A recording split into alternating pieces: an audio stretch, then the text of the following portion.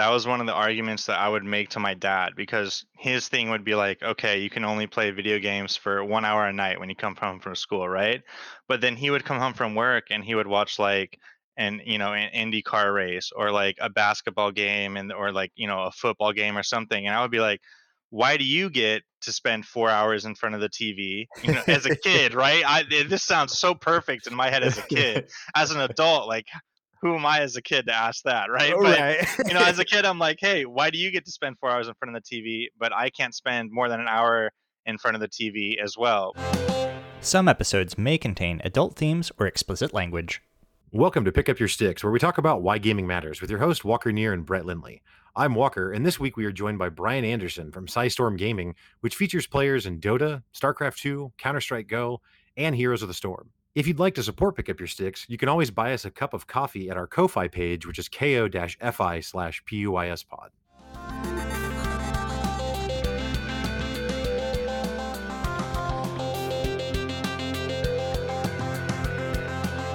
As always, I'm joined by my esteemed co-host, Brett Lindley. How you doing today, Brett? Back to esteemed. I was wondering if you were going to pick something else or if you were just going to completely ignore it, like that's dead now, or I'm back to being esteemed. I appreciate that. Makes me feel good. And then, as we said in our intro, we are joined by our special guest today, Brian Anderson from Psystorm Gaming. Brian, how you doing today? I'm good. How are you guys doing? Awesome, Great. man. So, Brian, you have a really, really deep, to put it lightly, relationship with esports. Started out as a Warcraft 3 pro, went on to work with the ESL, and now work with Psystorm Gaming. But before we really get into your career as a professional in this space, I just want to start at the beginning.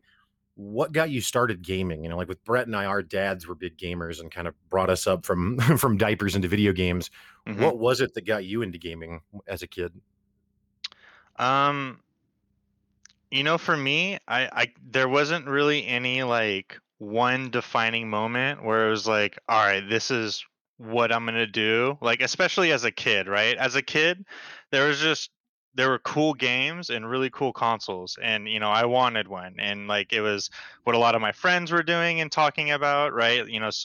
For me, my first console was the original Nintendo, and I think we had like two or three games on there. One of them being like Techno Bowl. One of them was I think it was the original NES Zelda, and then we also had, I want to say it was Mario World 3, the first one where he gets the raccoon tail, right? Yep, that's it. And I think that was it for me in terms of games because I didn't grow up very well off. So like getting a system in the first place was a really, really big deal. For the longest time, my outlet for trying games or playing games was going over to my friends' houses, right? And so then eventually one year for my birthday, my parents got me the Nintendo, and we got those three games that year, and that carried me for a pretty long time, probably until I was like 7 or 8, and then we got the Super Nintendo, and that was like going from kind of testing the waters with the regular Nintendo, and in terms of me trying games and experiencing video games the first time, to like that opened worlds for me, legitimately, right? Like Right. I got to play Mega Man for the first time, and I fell in love with that series. Mega Man X. Yes. I had all of those games. I got into the original Ogre Battle and Final Fantasy games, and that Nice. started my love for RPGs, which Super Mario RPG Legend of the Seven Stars still So good. like stands so to the good. test of time to this day. And then from there, obviously, right, the next progression was PC gaming, and for me, that didn't happen until I was probably 11, which again, it was like a year or two later than most people, that when they started getting PCs or games for them. And the first PC game I ever got was Command and Conquer, which was awesome, right? And I also got to try it a little bit. Like what introduced me to it was the N64 version. And so my first RTS joystick experience, first. yeah, dude, my first Oh. RTS experience with Command and Conquer was on a Nintendo 64 controller, and You couldn't get a worse controller for an RTS. no, no, but I didn't know any better at the time either. I thought it was the most Right. amazing thing, right? I was like, free movement. The joystick itself was totally revolutionary for Nintendo because they had the D-pads for the longest time, right? Um, so like that was a huge deal for me, and then I guess from there it was just to online gaming, right? So like my first online game I ever played was Heroes of Might and Magic 3. I don't know if you guys are familiar with Nice. that, Yep. I think I but started with 4, yeah. but yeah. So like that game was my first experience with LAN, and that was like me getting my mom and my friend's mom or dad to help them and call each other and set up like the personal one-to-one LAN connection, where if either of our parents got a phone call, it disrupted the game and it corrupted the file and it was done, and like you had to start all the way over. And like that was a, I mean, that was a really unique experience. I think a lot of people coming up in gaming today, they can't relate to a lot of that stuff, but like it felt like the Hacker Man moment in movies as a child, Yes. when like you get to experience the online arena for the first time, because it's just that didn't exist before, right? Mhm. And so that was another wave of doors opening for me in terms of gaming and like getting interested and involved in it, right? And so then from there, from the Heroes of Might and Magic experience, I did Brood War, and or rather StarCraft and Brood War, and then Warcraft 2, and then eventually Warcraft 3, and BattleNet, right? And so from there, obviously everything got like much more intense and serious. But in terms of starting out, I started out as a totally average console gamer, right? I didn't get super hardcore into PC until even after, right, Brood War was already relatively popular, and even there are like already established Warcraft 3 pros, for example, when I started trying to consider competing and consider trying to play a game at a higher level. So I had like that first generation of players to kind of look back on, and then take my chances in terms of transitioning from a casual fan of video games and gaming into like considering making it a career. um yeah, and I think for me, like the next logical progression there would be kind of how the people in my life thought of that, right? Yep. I don't know if how your guys' experiences are, but for me it was really, gaming was really divisive in my family. Mhm. So my dad is like very, very old school traditional construction worker, right? Technology is something that just, it didn't click with him. And then my mom was the opposite. She was really, really supportive. She thought it was cool that I liked gaming, and she thought gaming itself was like this really interesting thing. So it would be like a compromise between my parents of like one person really wanting to push me to do something that I really enjoyed and liked, and the other one trying to keep me a little bit more grounded. Of like, hey, you need to focus on school, you need to get a diploma, you need to one day think about going to college, right? And all of that. And so that was a really interesting environment to live in, because I would spend a lot of time explaining gaming to my mom, and that was like, she was like my ally in that regard. So I'm explaining to her like, oh man, this was so cool. I got to play with these three other people all across the world. One's in Europe, and one's in South America, and one's in like Canada or South Korea or something, right? And like it was just this amazing, cool thing to me. And then with my dad, it was like a different kind of explanation. It was, I promise you I'm not wasting my life kind of explanation. I It was played it I was played a very much, typing mini game. yeah. There was a It, math mini game. yeah, the what was it? Number Cruncher, the Right? old the old the old PC games we learned in school. So like for my dad, it was very much he had the mentality of like, you spend all day in front of a TV or a computer, you're wasting your life. That whole stigma, right? Um, so that was definitely really interesting to deal with, just growing up in gaming even before I ever got into esports or took it seriously. That was something that I was kind of having to navigate, right? And I think for most people our age, like in the realm of like 25 and maybe a little bit older, right? Because I'm 31 myself.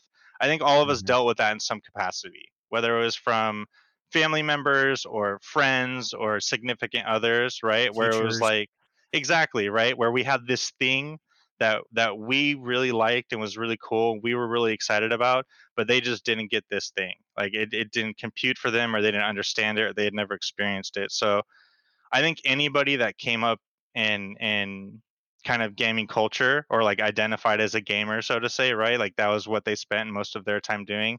I think everyone has experienced that to some degree, where you've kind of had to explain what it is that you love and you're passionate about, but also much more so back in the day compared to now, but justify it too. That was a really Right. really big conversation that I would, especially when I was in high school and started, considering Warcraft 3 and competing, like it's really difficult to try and point to a history that doesn't exist in esports and say Yeah. like, hey, I can make a career of it. Whereas now it's completely different. Now there's teams with salaries, there's $40 million tournaments, there's full-fledged professions and an entire ecosystem built around it. So there's a lot of stuff to pull from now that you can reference, whereas back then it was very much a project of passion, and us kind of, I guess, like carving out our own form of acceptance from all of our peers, right? Right. You didn't have to justify like I want to play piano or be in the arts because people just knew what Exactly. that was. Like, so yeah, that makes sense. Yeah, and like for my dad, right? One of the easiest ways that I would try and get him to understand, because I think people like my dad were the most difficult people to try and make accept, and then also just have any idea of what it was, like gaming and then this form of technology, right? So like for him, the parallels I would draw would be like to traditional sports, because he loved basketball and football, right? So if it was Warcraft 3, or I'm also a really really big MMO player, so like World of Warcraft was also a huge part of my life for a long time, and I would equate that to team sports, like, hey, we have these challenges that as a group we're trying to overcome, and like these puzzles that we have to work out. This person has to stand in this spot and execute this function, this person has to handle this responsibility, and so on and so forth. And I would try and like parallel that to traditional sports, right? I would be like, we have the healers and the DPS and the people that are organizing them and the raid leaders, and this is all going over his head, right? But what he could see was that it was something I cared about, and it was something that wasn't just like another thing, as a kid that you go through. Like, I want to do this Right. thing, and then you commit a week or two to it, and then on to the next thing, and on to the next thing. But for me, it was a constant in my life for as long as I can remember. And I think for someone like my dad, the combination of all of those things, right? Trying to explain it to them, trying to draw the parallel between things that they care about, that being traditional sports, and then also trying to show them that I wasn't just wasting my life, right? Like the combination of all of that, I think finally helped him come around a bit. And then also more importantly, something I didn't realize until I was in a position at ESL and like dealing with sort of industry professionals on a more regular basis, was that that served me incredibly well, because it let me practice explaining something that I have a deep understanding of to people that don't, right? You have clients come in and want to get involved in esports. They just know that esports is this really hot topic. It's this really hot button topic that, they can get a lot of brand value and ROI in. Everybody wants to get involved in it, but the big problem is that most people don't know what they want to do. They just know that they want to be involved. And so being able to connect that bridge has served me so well in my career. And I think a lot of that has to do with the fact that I had to put so much effort and thought into trying to, I mean, like we said, right, justify it to my dad and then explain it to my mom. Um, yeah, so like that's kind of like the, I guess, the summary of how I got interested in gaming, and then, early on in terms of how I had to navigate that realm of taking it a bit more obsessively than a lot of other people, so to say. Yeah, I mean, honestly, it's remarkable how. So Brett and I are a few years older than you, but a lot of parallels in the story you shared with how you were introduced to gaming and how it was Mm-hmm. perceived. I mean, for me, it was the opposite. My dad, again, he was the one that hooked me up with consoles, and I mean, to this day, my mom still very anti Yep. gaming. Now, I've never tried to be a pro gamer or something, so I didn't have to explain it in that context, um, but yeah, definitely something that I think something that drives me insane, and it's part of the reason that we started this show, and the theme of it is why gaming matters, is because, especially for people around our age, video games were always made analogous to TV, right? Like if you're sitting watching TV, it's the same Yep. as playing a video game, and it's like It is so much more interactive to Mhm. play a video game than to passively consume some television show. Um, so yeah, I definitely I think we get where you're coming from there. That was actually like it's funny that you mentioned that because like at least in my household, that was one of the arguments that I would make to my dad because his thing would be like, okay, you can only play video games for 1 hour a night when you come home from school, right? But then he would come home from work and he would watch like an Indy car race or like a basketball game and or like a football game or something, and I would be like, why do you get to spend 4 hours in front of the TV? As a kid, right? This sounds so perfect in my head as a kid. As an adult, like who am I as a kid to ask that, right? All But right. as a kid, I'm like, hey, why do you get to spend 4 hours in front of the TV, but I can't spend more than an hour in front of the TV as well? But like when I don't know, explain when you're watching TV, you're just watching it, you're relaxing. You might be thinking about what you're watching, but like when I'm playing a game, I'm trying to solve problems, right? There's issues I have to overcome, there's things I have to prepare for, there's things I have to put thought into. It's like it's an activity as opposed to sort of being able to turn your brain off and relax. Like there are games where you can do that, right? But I mean, at the point where I was trying to have this conversation with my dad, I was getting involved in StarCraft and Warcraft 3 and stuff, so I was trying to explain it in a bit more of a different sense. There's no um, consequences if you guess wrong the who done it on Law and Order while you're yeah. watching TV, but if you run the raid wrong, everybody wipes. So Yeah, and then that's a waste of everyone's time, and then you get to Mhm. hear about it for eternity.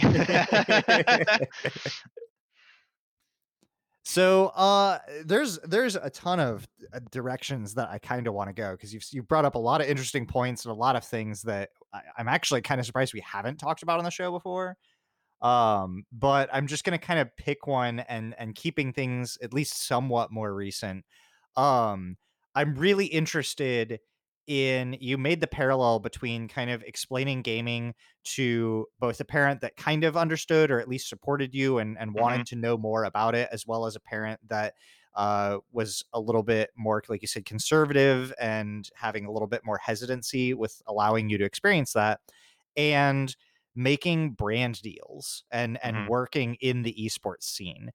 And I think that that's something that a lot of people, that even people that are aware of esports and like esports and see, brand logos on things and, mhm. Rocket League partners with NASCAR to do something. But is there any amount of kind of behind the scenes? Of course, specifics probably can't be shared and things like that. But what does something like that look like, or what kinds of involvement have you had in that types of like more business related esports content? Yeah, I can speak to this quite a bit. Obviously, some specifics, right? I can't go over in too much detail, but I think I can paint a good enough picture here. For me specifically in the industry, the career that I have and have operated under for the past, let's say, 7 to 8 years has specifically been league operations. So what that entails and what that means is that when there's a large project like such as a pro league or an event that we want to put on, I will design the rule book and the format, working with my colleagues, right, to do so. And then I will hire and train the admin staff that are going to execute the event. And then I'll also be working side by side with the admin staff during the event. Now, each of those has tons of different directions that they spiderweb into, right? So to give a quick example, one difference between planning an online event versus a live event is going to be that you're adding a physical aspect. So that could be, the temperature of the venue. Players might be too cold. It could be a lighting fixture that is meant to give a really good camera shot, but when that lighting fixture goes at a certain angle, now it's a glare in the player's eyes. It could be security, whether that is player security, staff security, or the security of the tournament integrity, right? Another example of that would be that before we allow players to come on stage, right, we confiscate all of their cell phones. They can't have a watch on, for example. We wand them with a metal detector just to make sure that there's nothing on their persons that can transmit or receive any sort of message or information, right? I mean, we've all seen like the Hollywood movies of, the 21 and the poker guys with the Morse code tappers on taped to their leg and stuff like that. I think the thing for what my position is not necessarily having to identify every single thing that people are actively doing to cheat or break tournament integrity. It's about trying to give them as little room as possible to operate in. Because when it comes to like the sort of cat and mouse, cops and robber type relationship between, players that are going to break a rule or cheat, and then the people that are enforcing those rules and cheating, it's just nonstop reiteration, right? They might invent a new way to receive a signal on stage, and we might invent a new way to prevent that, and then it's up to them to find a new way to do it, and then it's a constant cycle, right? So a lot of my focus in terms of integrity physically is about minimizing the opportunity that people can sort of navigate outside of the rule set. And there's a ton of things to consider, right? I've already listed a couple. Some additional ones might be physical signaling from fans in the venue, right? That's something we need to be aware of. That's one of the reasons that we have admins on stage with players at all times. It's not only so that when an issue goes wrong, they're the first instance that a player will interact with, right? So if it's something where a player, let's say they intentionally pause because they want to discuss something with their team, well, the admin is going to be right there on stage to say, what's the issue? Why is it paused? And if they don't give an adequate answer, we'll level a punishment against them for it, right? Because they're abusing the system to try and have an extra advantage of planning a little bit more before a specific moment or like a critical moment or something like that, right? Um, the other instance is also so that when something does go wrong, the admins on stage are trained to address most immediate issues, right? If it's a tech issue in the sense of the game crash, the admin knows how to handle that, right? If it's, oh, this player can't hear, player B on TeamSpeak, the admin knows how to do a quick shoot of that, a troubleshoot of that. But if it's something that escalates past a quick troubleshoot, that's when we start looping in other departments, right? So for the player cams, for example, that are at live events that capture the players, those get moved all the time because players are adjusting in their desk, and they slouch forward, they sit back, and that's something that every single match has to be readjusted because you have a new player there. And then if they have a hype reaction moment, that has to be readjusted, and that's the admins doing that, right? Because they're on stage, but they're coordinating with production, right? And so that's one line that is right there where your part of your job is not just officiating the event, but it's also kind of being the quality control for all the other departments that can't physically be on stage with you. So you're also the go-to for tech, like I mentioned, and then if we can't do a quick troubleshoot of that, then we escalate it to the engineering department, who will actually have a guy come on stage, look at the computers more in depth, maybe run some software checks on the computers, whatever it may be. um, and so that will be the first kind of stopgap between all instances of players and every other facet of production. Um, and then also, same thing for them, where if a player has an issue and they want to escalate it, some of the examples I mentioned earlier, lights or temperature are like the most common ones. They come to us, and then we escalate those issues to production, and we try and find a happy compromise. Now, a lot of times those compromises can't happen from a production standpoint, right? And one example I'll use is because I'm sure there will be players that might listen to this. So you players out there, for context, we try and explain it every time, but the temperature issue, this is why it exists, right? When you're in a studio space with hundreds of thousands of dollars of equipment that's running hours before the event starts and then hours after the event ends, it can get really, really, really hot, really, really, really fast. So they have to pump high power ACs through the building way ahead of time to make sure that the temperature maintains a level that is acceptable for the equipment to operate on, for the entire duration of the show, right? It wouldn't make sense for us to start the show, have things get really hot and uncomfortable, or maybe equipment fail, and then turn the air conditioner on to address that. So it's one of those things where we have to be proactive on shows to do it. And one of the consequences of that is that for medium sized to small sized venues, it can be excruciatingly cold. Like I will be on stage shivering with two hoodies, two shirts, sweatshirts, and jeans. Like, and there's nothing you can do about it, right? Because that's the environment that you have to operate and work in. Um, and so like there will be challenges there, right? Where from a player perspective, that feels really unfair. Why do I have to compete in an environment for my career that is uncomfortable, that I'm physically shivering in potentially, right? If it's really bad, maybe the setup isn't exactly what it was communicated to be, whatever the issue may be, right? Where now as they have a legitimate dispute for that to raise that issue and escalate that issue. But then again, right? It's a realm of compromise. At the end of the day, some things we can work on, some things we can't.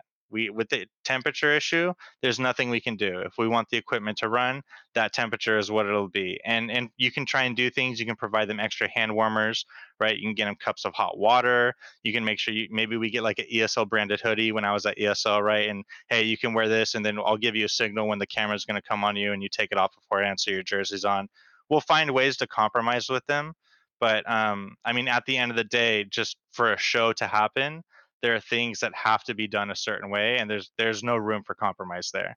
So you're So saying is players should start high altitude training in the Alps in the they same should. way They that absolutely they should. train for like sport like weightlifting sports, you do like high altitude lifting and stuff like just if you can hike Mount Everest in your shorts, then you can play StarCraft on a pro Absolutely. scale. I mean, all joking aside, right? One of the conditioning regiments that a lot of top teams will do, or at least if they're not, they should be doing it. But like, for example, Dota players, a lot of them will do environmental conditioning, where it sounds way more intense than it is, right? Environmental conditioning. But in reality, what it is exactly what you're describing. You do 2 scrims back to back with the temperature freezing in, your team house. And then you do 2 scrims where it's insanely hot. You do 2 scrims where you adjust the blinds on the windows so a glare is on part of your screen, and you do 2 scrims where you adjust your seat so that it's not at your perfect comfort level. And the reason for this is that when you go to an event, you're never going to be able to replicate the perfect comfortable environment that is your home. And that's where for some professional players, that's kind of where their careers struggle a bit, is that transition from being excellent at home online in their comfort zone to being able to replicate that performance in a physical LAN environment. And part of that is because of the environment they're in, right? They're nervous, they're uncomfortable, there's a crowd, there's a production staff that they're working with. They might be in a different time zone, jet lagged, and then all of the issues we raised before. So I think part of a team's responsibility is conditioning your players for that. Condition them to be ready so that, you shouldn't expect them to be 100% in every single environment, but maybe instead of operating at a 60% when they're freezing, they can operate at a 85 or a 90. And that advantage might be the difference between going to a round of 8 or a round of 4, as opposed to getting eliminated in a round of 16 or a round of 32. It's a really small, minute difference, but when you're comparing competitors at a world class level in anything, not just esports, it's those little edges that start to add up, right? If every single player you're playing is in the top, 1 percentile or whatever, then those little itty bitty things that they do, working on their mental game, environmental conditioning, making sure that their team is sending them to a LAN ahead of time so that they're not jet lagged, right? Things like this are little advantages and edges that as teams, I think personally, are like, it's your responsibility to help your player go through that process so that when they do arrive at a LAN environment, they're able to just focus on being the best player they can be. Full stop. Yeah, I think that's a really interesting point that you bring up, because I think that, and to your point, not just with esports, but when someone doesn't succeed on what we'll call the big stage, right? The tournament or whatever it may be, there's the narrative that always emerges from that is that they mentally weren't tough enough or something along those lines, right? Like their nerves got the best of them, or they weren't able to handle the pressure of the moment.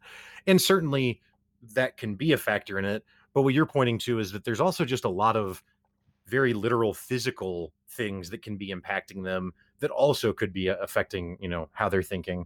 So yeah, the training you're talking about Oh makes yeah. a ton of sense. And it's everything too, right? And like we hear about on like, Sports Center and ESPN when an NBA team or whoever will travel to an away game and they get like food poisoning or something, or they eat, bad food at the hotel. And that's always like a funny meme. And then, they have like the nice little 10-second pan shot of the player at the game just looking miserable, on the court, hating their life. It's very much the same thing with esports and pro players to a degree, right? I mean, for a lot of these players outside of North America, at least, they're going to environments where a lot of the cuisine that they're used to eating is not readily available, right? Or maybe even if it is readily available, maybe the catering for the event has only specific types of meals that they're giving out every single day, and maybe the hotel only offers specific things, right? Maybe you don't have time to go out and get the kind of food that you want every single day because you're on set or at the production for 14 hours, whatever it may be. So all these little factors, they're very real things that players have to deal with, right?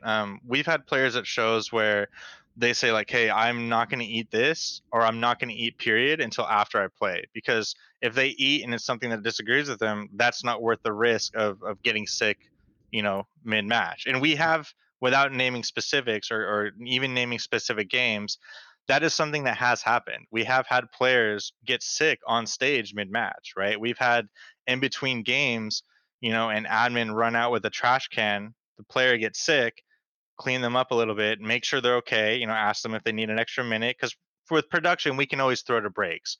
We can always have the casters fill. You can throw an ad, deliverable, a video, whatever from the client. Like, that's okay. But we can't do it indefinitely, right? Again, that compromise has to exist. So, it might be something where the admin helps them, cleans them up, gets them to the bathroom, gets a trash can to them. They do their business, and then we just go on and continue. But those like all those elements from outside of competing creep their way into impacting the competitor in a huge amount of ways, just all across the board, right? Maybe it's not food, maybe it's their sleep schedule, right? Maybe we have Nurcio coming over from Eastern Asia, and then he comes to North America and he only has 2 days to acclimate. And then now, when he's normally supposed to be sleeping, he's supposed to play the most important BlizzCon match of that year, right? And so, like, that also can be incredibly jarring for players. So there's a lot of outside factors that influence a player's experience at a tournament.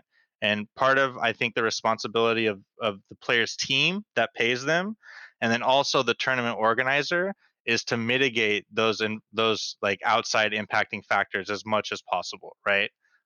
Whether it be you consider their dietary restrictions, whether it be you can bring them out earlier so that the time zone switch isn't as damning for them, right? Whether it be that we can create a comfortable environment that replicates what their preferences.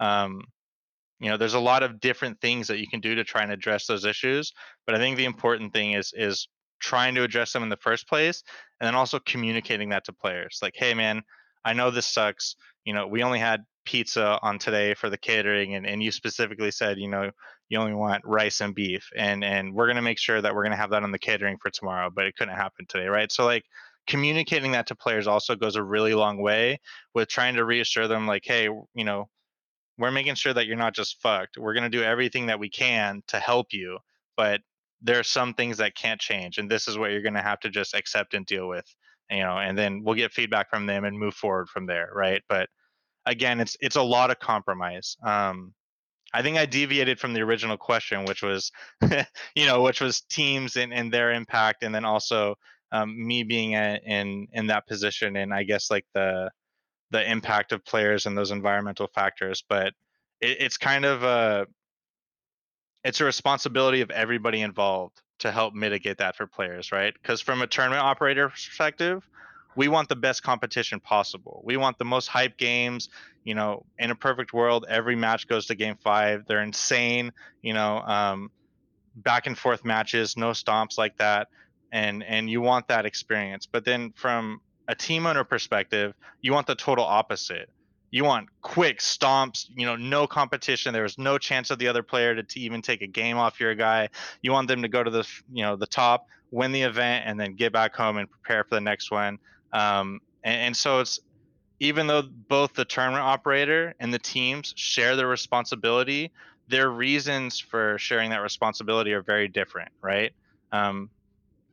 So yeah, like, because the tournament operator wants everyone to be on an even playing field and wants the players to succeed, but the team owners or the teams themselves, they want the players to have the best edge possible to compete, which means them having the best environment to compete in as possible. So even though we want the same things more often than not, how we go about trying to accomplish those things are very, very different. And then, of course, the teams have to work very close in hand with the tournament operators to make these events happen more often than not, especially in terms of paying out players or scheduling flights and hotels, media day appearances, things like that. So it's a constant tug of war in terms of prioritizing what can realistically be done for everybody, even playing field for everyone, and then what needs to be taken into consideration and maybe implemented later, or maybe explain to them like, hey, this can't happen for X, Y, and Z reason, right?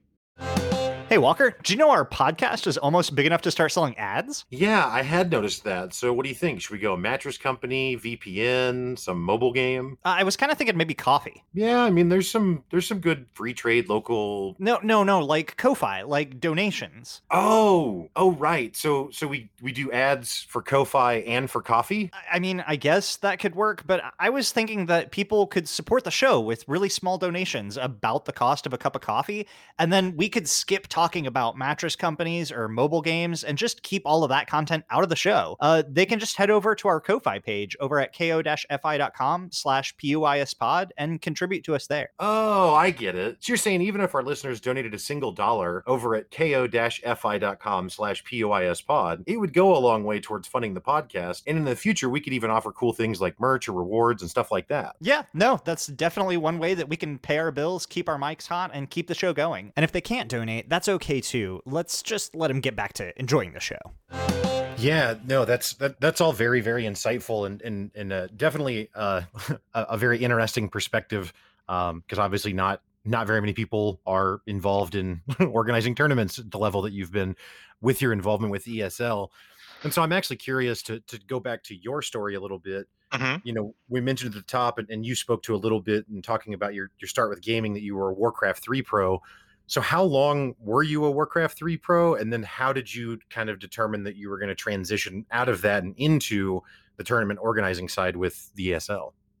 Yeah. So I would say I was officially a pro for about a year. I mean, I say a year just for easy's sake, but in reality, I think it was like 10 and a half months, which was great, right? It was a great opportunity. But the harsh reality is that I was never going to win a championship as a Warcraft 3 player, right? I was middle of the pack at best. And even then, when it came to international play, I don't even think I would consider myself middle of the pack, right? Like I would be severely outclassed by all the four king players, Roddy and Grubby, for example, right? I would be severely outclassed by a lot of the Chinese and Korean players. And I could do like okay in like North American regional events and North American tournaments, in-house leagues and things like that. So I kind of knew that I was good enough to be in the conversation, but I knew I was never going to be good enough to like, at least for what it was at the time, make a career out of playing. Because even the people that were at the tip top of each competitive game back then, you weren't making a living from competing. You weren't making a living from salaries or anything like that. Like the salary that I got when I was signed was for no money at all. It was for event support. So they gave me multiple events a year that they would pay for me to go to, and I couldn't go to them otherwise, basically is what it amounted to, right? So like, they would pay for me to go to WCG San Francisco, and I would have a hotel room there, and they paid for the train ticket because I lived in Sacramento at the time, which is in Northern California, right? And then if there was an event outside of California, they would pay for the flight and the hotel, and give me a little bit of stipend money for food, things like that. And that was basically the extent of what my agreement was, which also for the time was pretty ludicrous. That was like a really, really good deal. And I was really lucky because um, Brad Dick, the owner of Eximius, he wanted to get involved in Warcraft 3 and RTS. And I had known of him through like friends that were involved in the FPS scene, because where his team operated was Day of Defeat and Counter-Strike 1.6. That was like their big games where they had pro teams in.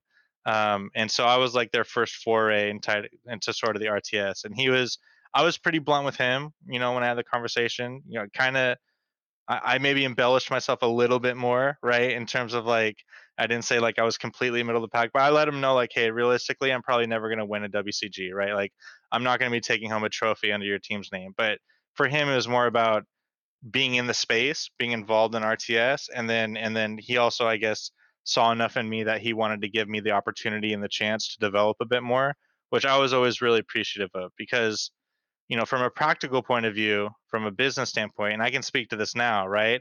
That makes no sense whatsoever. You're paying for something that is never going to develop into a world champion, and that person is also telling you that. So that's like a really hard investment to look at and justify long term. But from like an industry and then a personal point of view, that opportunity to me might be the reason I'm even talking to you guys right now, right? It might be the reason why I was able to work at ESL and get hired and do a bunch of different events is because, you know, Brad gave me that chance. He gave me that opportunity, and that let me experience it from the player's point of view. And then that player's perspective has served me immensely well as a league operator, where my job is being an arbiter for the players and being the go-between for players and staff, right? Because I already know what they would want because I can just put myself in their shoes since I did walk that path a little bit, and that's helped me immensely. So that was kind of how it started, and back then, it was very different too. You win a tournament, you didn't, more often than not, you never got paid for it, right? That just didn't happen. And then sometimes it wouldn't even be a monetary prize money, right? You win a tournament, you get a graphics card, or grats, here's a mouse pad, congratulations, like thanks for driving 6 hours, we appreciate you. Like that's really it. That was what it was in really really really early esports days. But at the time I thought the world of it. I thought, I was a 17-year-old kid that somebody paid to go to I thought I was the shit. I thought I could take over the whole world at that point. But Yeah. but the reality is that, yeah, go ahead, sorry. No, I didn't mean to interrupt you at all, man. I was just gonna say I served cafeteria food at a hospital when I was 17. So yeah, if I had your deal, I would think it was pretty sweet too. That was all. Yep. Yeah. And I worked at like Best Buy at the time as well. Like I still worked like shitty retail. I worked at Best Buy. I worked at this European restaurant. I was at IKEA for a little bit. And everywhere I went, I would tell people like I'm gonna be a pro gamer. Like I'm gonna do esports. Like, oh, I have to take this time off to go to this tournament. And like, when I would do that, it was so empowering. It was like the most like, oh yeah, I have to put in 3 days off this weekend because I got to go to San Francisco to play Warcraft 3 in front of a crowd.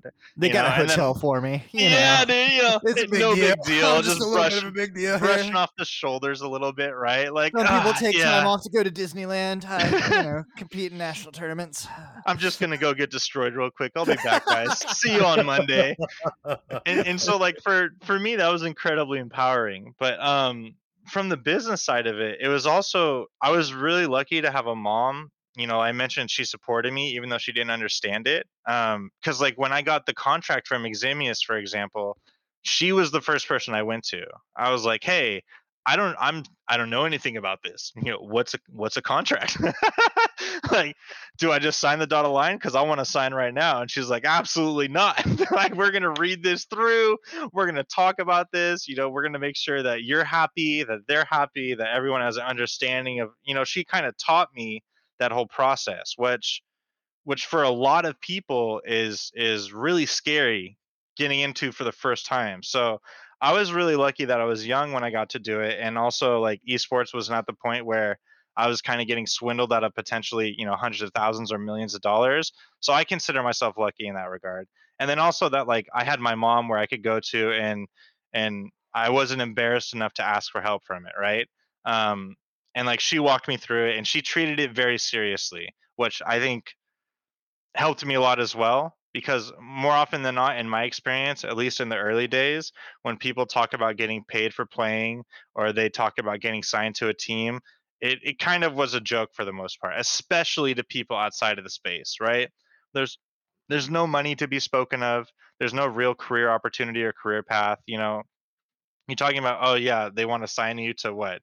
Go to 2 events here? You're like, sure, yeah, that'll save us hotel money. Cool. We would love to. Like, there was no legitimacy to it. Whereas now it's very, very different. But the scary thing is that I didn't have much to lose if I fucked up that contract negotiation back then.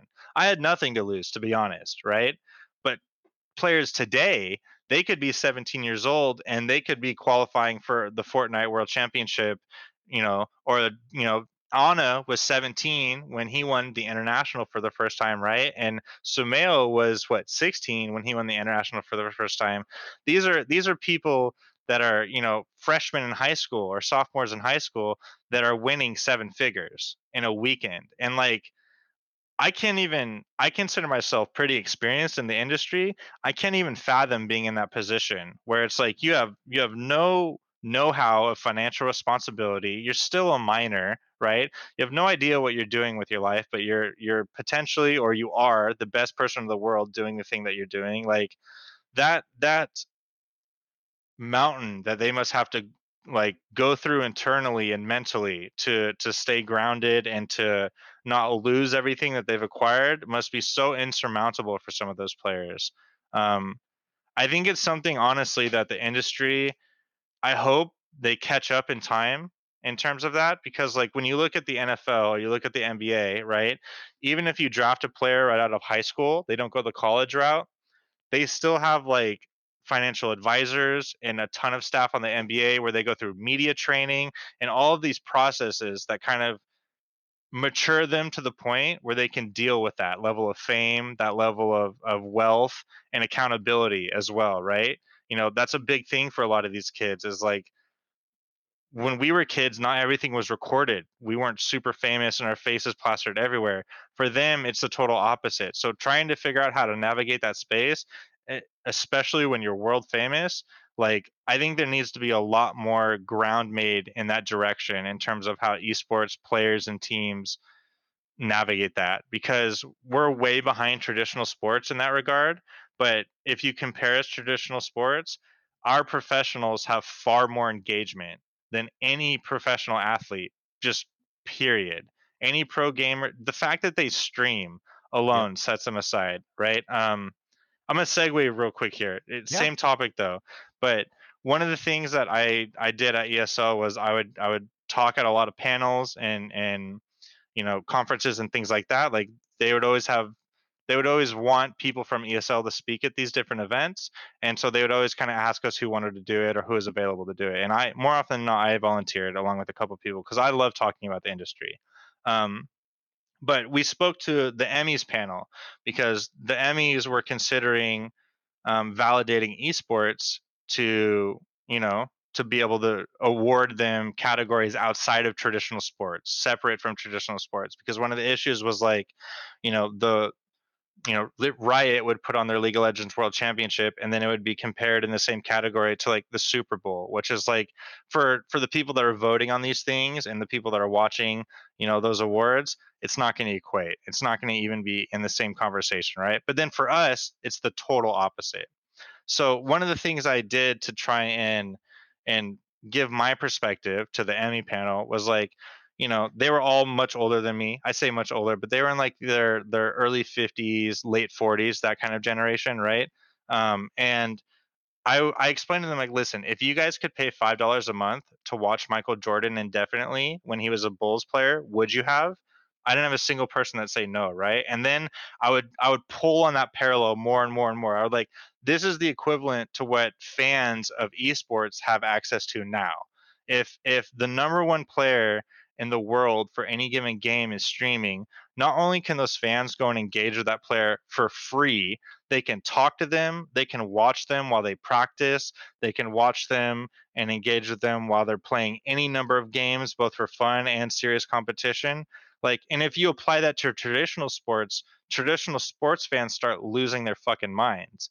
It's like for $5 a month, I could watch my favorite player do 3-point shooting drills for the next 3 hours. I could watch the scrim of the B team in the starting lineup, play for the next 2.5 hours, and you There's start a drawing those chance parallels. they'll reply to me. Like I Exactly, could right? ask, I can they might engage with actually them. I say can ask them something a in between question. three shots. Yeah. And you start drawing that parallel, and then it's like their eyes just widen more and more and more, and it's like it clicks in their head that it's okay, this is the next step, this is the next thing where there's that disconnect in traditional sports because athletes are sort of deified in that way. We have that deification in esports, but the difference is that you can engage in them with those esports players way more readily than you ever can with traditional sports players, right? Without some sort of uninhibited level of access at least. And No, so that that's was yeah, really that's important, fascinating. yeah, to So try and draw so, that I parallel mean, for them. what I guess there's just a lot of how do you even get invited to be on, like, a panel of people that is talking, like, to the like, these people run the Emmys. Yeah. I guess, like, where or if anything else, like, what does that sound like to you when you hear somebody like, was it a letter, an email, a phone call? Um, Somebody's like, "Hey, we want you to present to the panel of people that are doing the Emmys." Like, do you prepare a yeah. presentation for that? Was there a lot of lead up, or was it kind of a thrown in the fire scenario? Like, I think it's a good question. Couple different answers. So first, in terms of this particular panel, that the way that this happened was, they had reached out to us because we were doing projects with. Sorry, I'm trying to be very careful in how I word this. We were doing projects with specific networks at the time in terms of trying to develop ways that esports can go a little bit more mainstream in terms okay, of traditional TV. And so through that, the Emmy panel had kind of reached out to the company, and they wanted to have this discussion, so to say, right? Because they had already been propositioned and considered and had a dialogue with a bunch of people in industry before, but they were in LA, and then ESL's North America office is based in Burbank. ESL also has at least in North America, they also have a sales office in New York. But if you're talking to an ESL employee, 95% of them are going to be operating out of the Burbank office, at least in North America, right? There's also the German office, and there's like 18 offices. But yeah, in North America, it's coming out of Burbank. So they reached out to us, and then there were a couple people that were automatically going to be included in that kind of discussion, right? So one of them is Cameron Reed, and Cameron Reed was a director for ESL. Um, and then the other one was Will Chobra, who was a directive and creative producer. So they kind of gave the more technical and not only that, but traditional takes on like how they could relate it, an esports production to a traditional sports broadcast production. That way, in terms of justifying an Emmy nomination, there are a lot of processes that are done the exact same way. It's just the content that is being delivered is very different, right? So they spoke to that, and then the reason that I was brought into that discussion was, one, ESO was looking for more people to be involved, and I like doing it, so I asked if they wanted me to do it. But two is I can speak to the player perspective quite a bit, and then I can also speak to the perspective of like somebody that is just a really big fan of esports. And Will and Cameron are both huge fans of the game, but they didn't have that player perspective. So them being able to give the more technical production side, answer those questions to the people that are interested, and then me sort of answer the more communal based questions, the questions about the players and their processes. It gave a more complete picture, and so that's why I was included in that panel of three from ESL. Um, and then in terms of like preparing for it, for I don't want to speak for Cameron or Will. Everyone has kind of their own process for how they do it. But for me, it's all of this is already in my head just from my experiences, right? So I didn't have to like write anything out or necessarily plan what I was gonna say. There were a couple topics that like the three of us kind of decided on, like, hey, this is probably really relevant to traditional sports or the traditional TV industry. We should bring these up to try and draw parallels so they can understand where we're coming from esports, right? So there were things we identified in that regard, but a lot of it was just us bringing the knowledge that we had and then addressing their questions and concerns, because they had quite a bit. We each had our own section to speak, and then there was kind of an open forum where the panel could ask us a bunch of questions, and this whole process took about 2 hours, right? And then at the end of that, it broke out, and it was just a room full of people talking together and intermingling and handing out business cards and saying like, "Oh, we want a follow up question," blah blah blah blah blah blah. So it was pretty seamless and flexible from my point of view, but also like incredibly nerve wracking, right? So like I felt, and I don't think Will or Cameron felt the same because I asked them about it after the fact. but like I was scared shitless. I was legitimately terrified. I was like, oh my god, what if I'm the reason that esports isn't at the Emmys because I answered a question like in a really dumb way, or like, I tried explaining like a player or a fan perspective in a way that just doesn't click for them, and then they have this stigma of like, oh, these dumb kids that are gamers or whatever, right?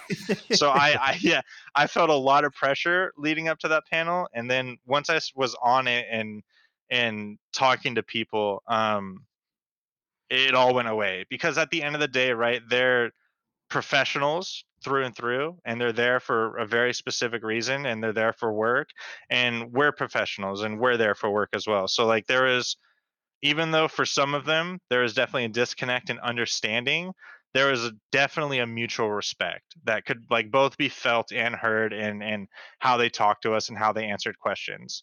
Because sometimes when people ask about esports, they ask in kind of a condescending way. They'll ask in Mhm. like a way that kind of paints it as a joke, and like for us, we know that's not the case, but they just don't know any better. So I didn't feel that at all in that panel, which was like, again, that was really reassuring for me, where it felt like I couldn't really fuck it up. But yeah, initially I was terrified. So I'm not a big Emmys watcher. So do you know the conclusion of that? Did the esports make it to the Emmys? Like, are you I don't know if specifically our panel had influenced the final decision on that or not, right? but I know that there are traditional awards that esports can win now. I assume that Okay, there were other panels that, these companies had with other companies. right, Like I imagine they probably also talked to Riot and other big companies in Southern California. Like I also guarantee they probably did the same thing with Blizzard, right? right. Um, but for us, like we never really got much return after that from them, in terms of like we would have dialogue back and forth, answer more questions, talk to them about things in industry. But once the panel happened, that was it. We didn't hear about anything in regards to that panel ever again.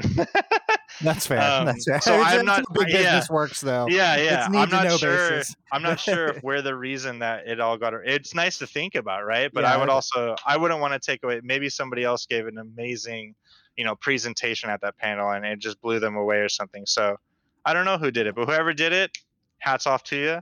I think it's the natural progression for the industry, right? Is getting Yeah. recognized alongside your peers from other industries at these communal award shows.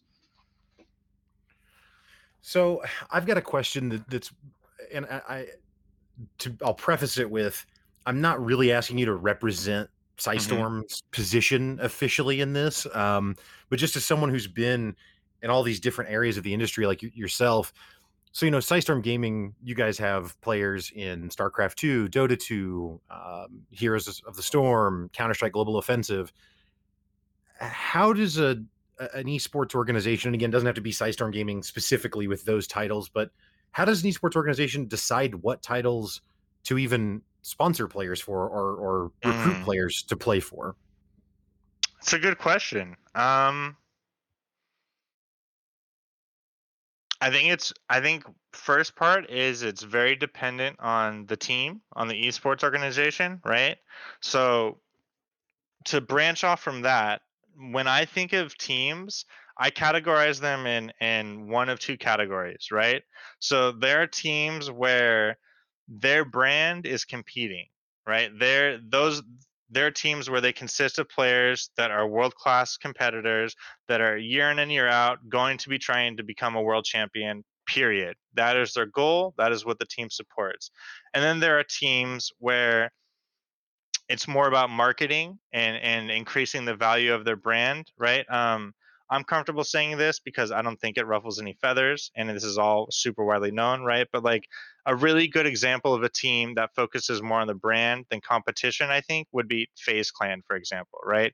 FaZe Clan as a brand is probably one of the easiest, most successful brands in esports. Period. There's no argument there whatsoever, right?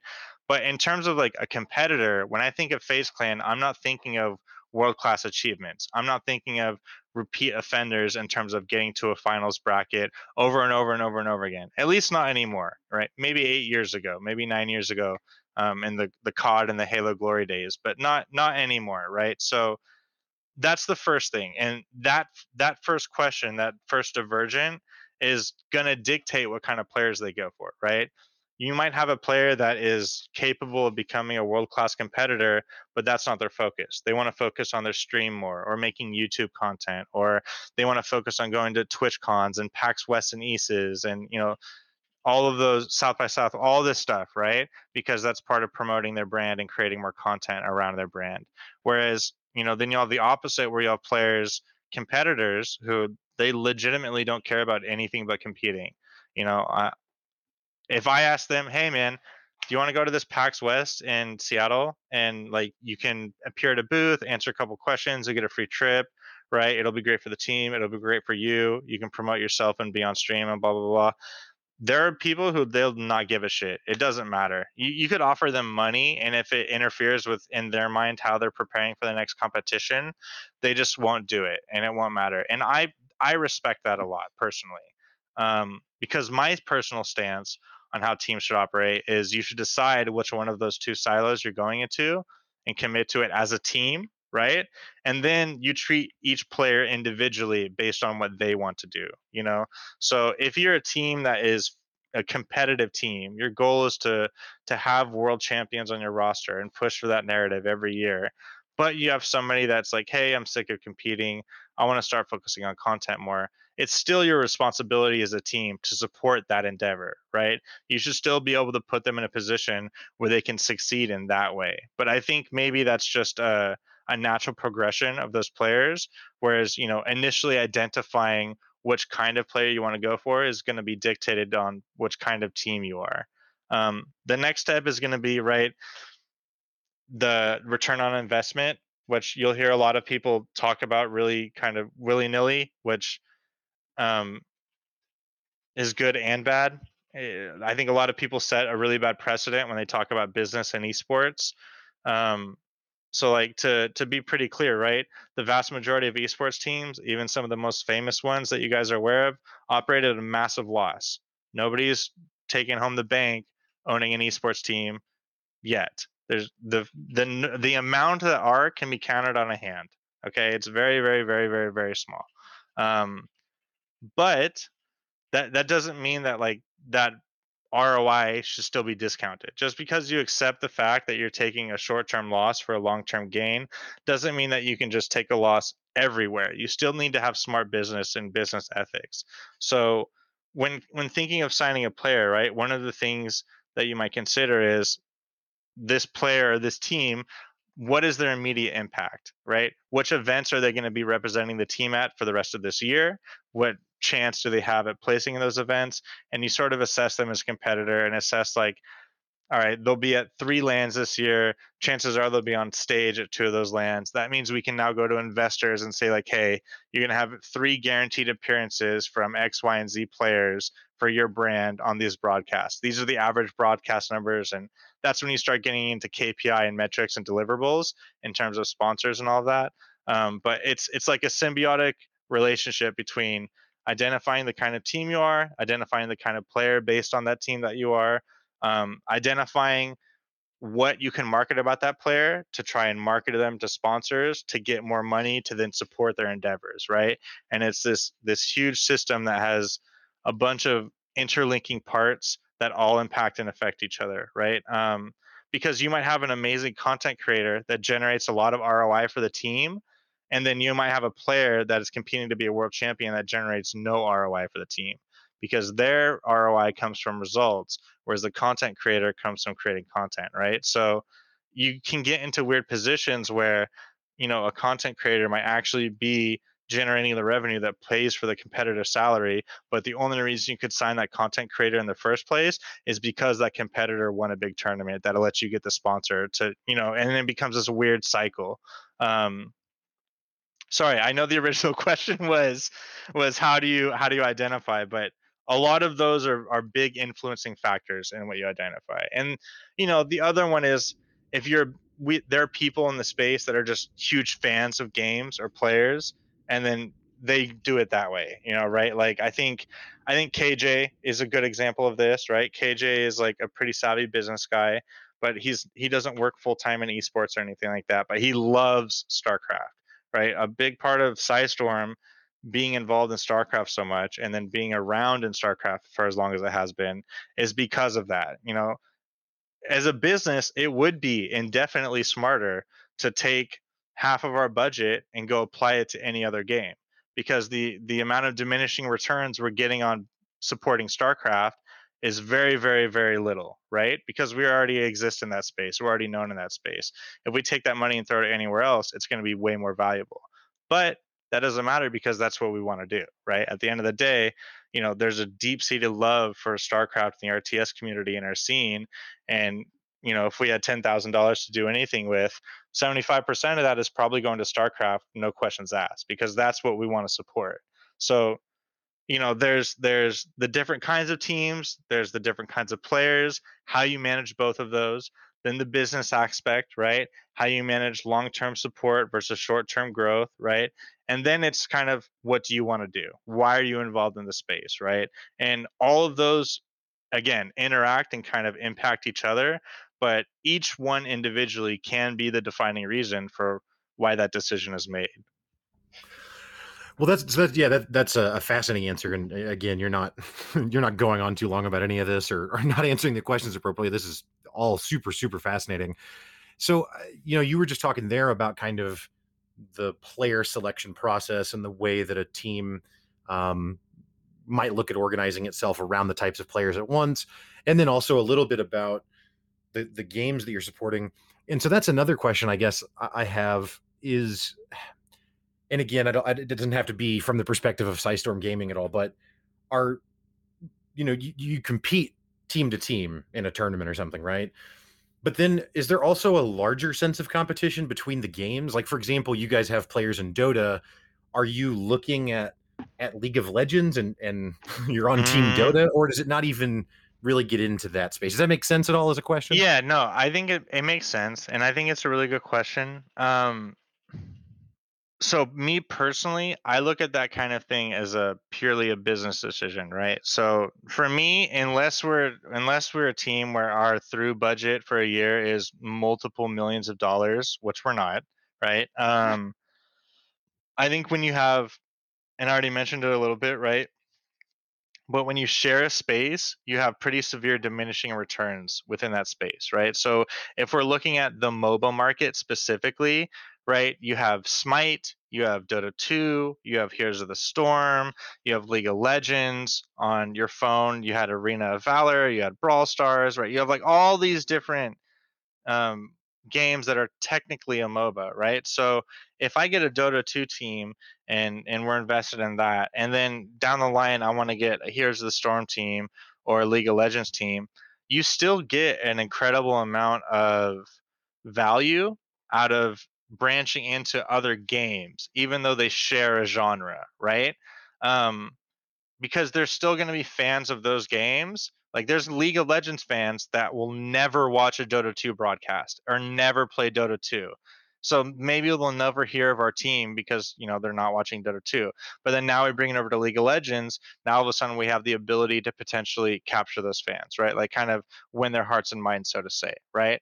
And that opportunity doesn't exist unless we're in League of Legends for a large portion of that fan base. There's always some trickle down percentage, right? No matter what.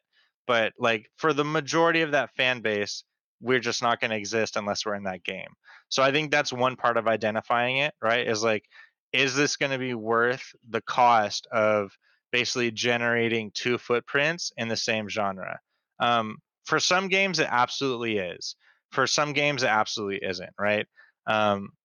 When you look at games like Valorant and Counter Strike, they're very similar in terms of their FPS games, but I categorize them completely differently, right?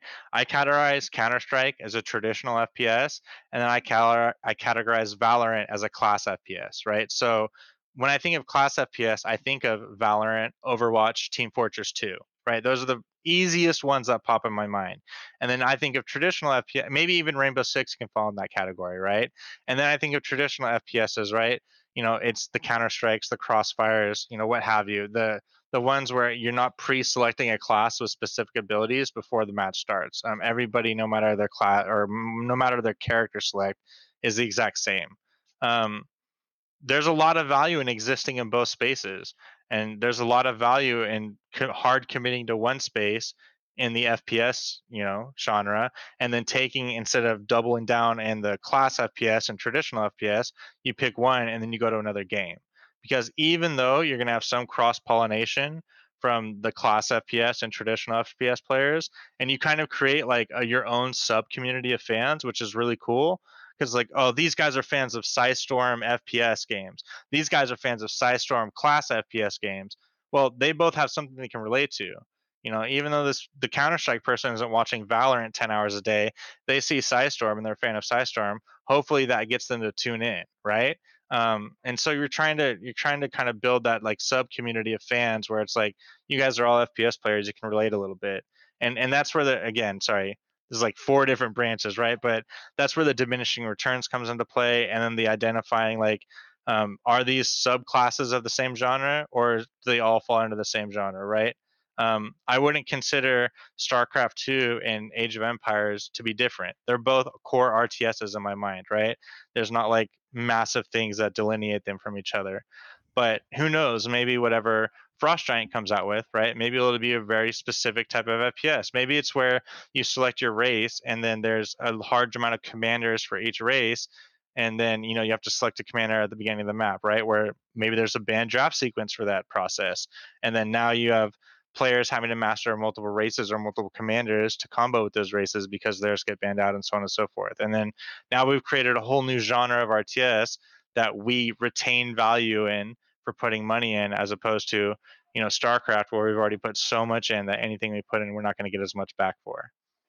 Yeah, I mean, I think it generally speaks, kind of as you were saying earlier, to like brand awareness too, is that if you develop trust within your fans, within the brand, if that brand picks up something new or moves in a different Mm-hmm. direction, or even if they just see, I mean, I was an Age of Mythology player for a little while, like Oh yeah, really dude. casually, like Laser Gators was just my thing. But then I didn't Egypt was think about broken, it. dude. Yeah, it's great. I loved it. But I didn't think about it for like 10 years, right?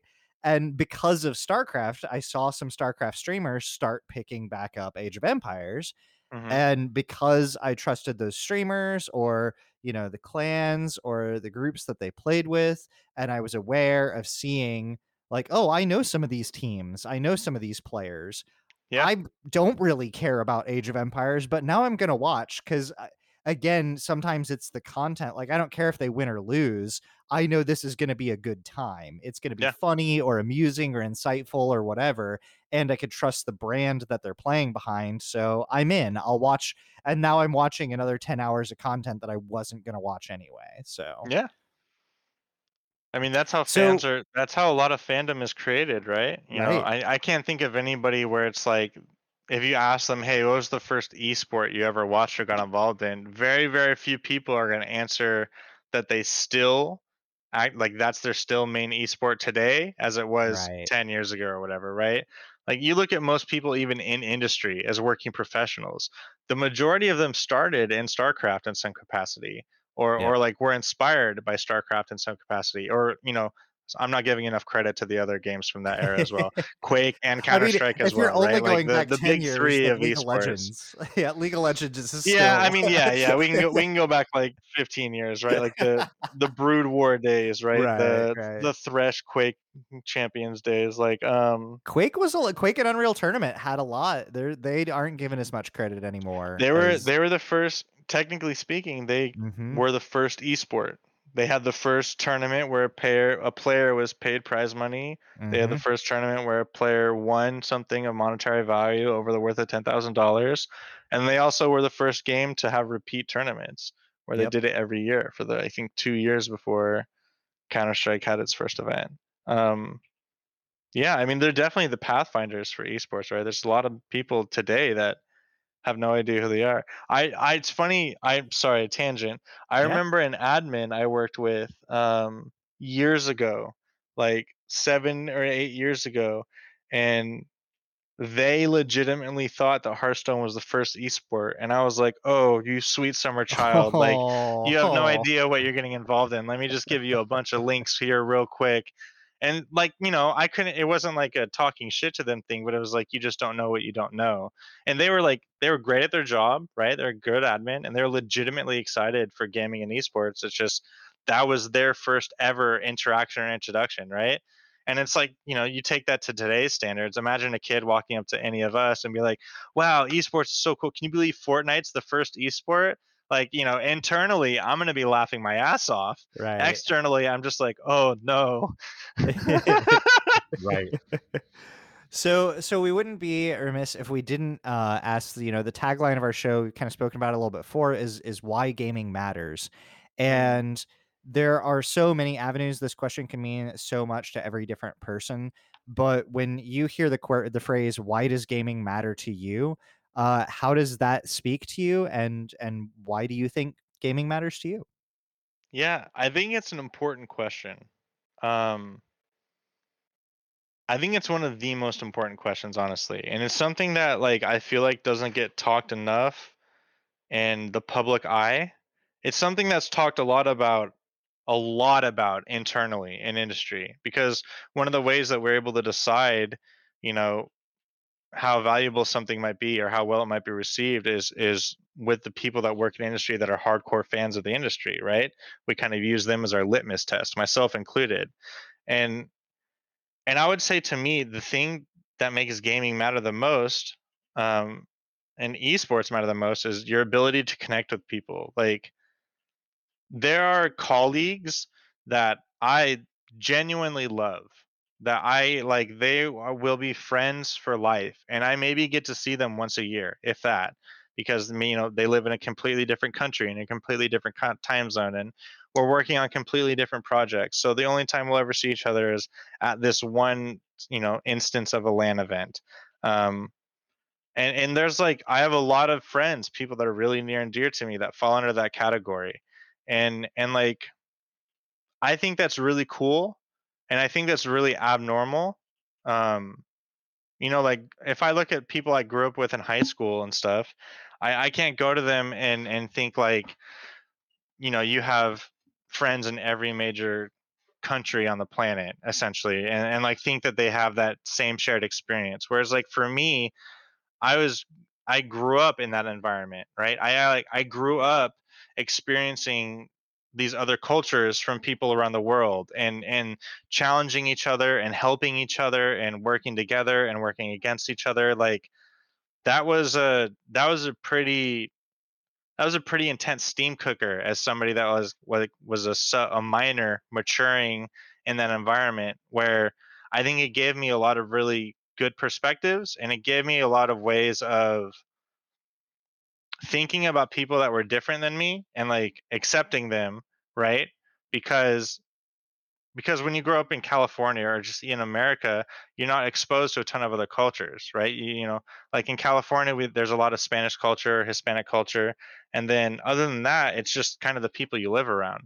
So for me, that was super awesome to be able to, play super late in the night and talk to this dude in the Netherlands, and talk to him over Mumble or TeamSpeak or whatever it was, and talk to him in BattleNet and work on these builds, and more importantly, just talk about our problems, be friends, right? Talk about our stupid teachers that didn't understand gaming, and wouldn't let you get a homework extension to go to this tournament. Talk about, fucking Sean. I always think of, when I talk about this example, I always think of Sean's example of, when he does the My Life of StarCraft video. He has the girlfriend that typed GG in double capital letters instead of the double lowercase, and it like annoyed him to no end, right? It's things like that, where like, you have these shared experiences because you're part of the gaming community. The how all of us can relate a little bit about explaining to other people outside of gaming about how cool and important this thing was, or trying to convince our parents that like, it's not a waste of life, right? Like, these are shared experiences that anyone that grew up in this era has, and even today people have, to an extent, right? So I think having that connection, being able to talk about those things, not just the games that we were doing together, but life together, was like, it was pretty defining for me.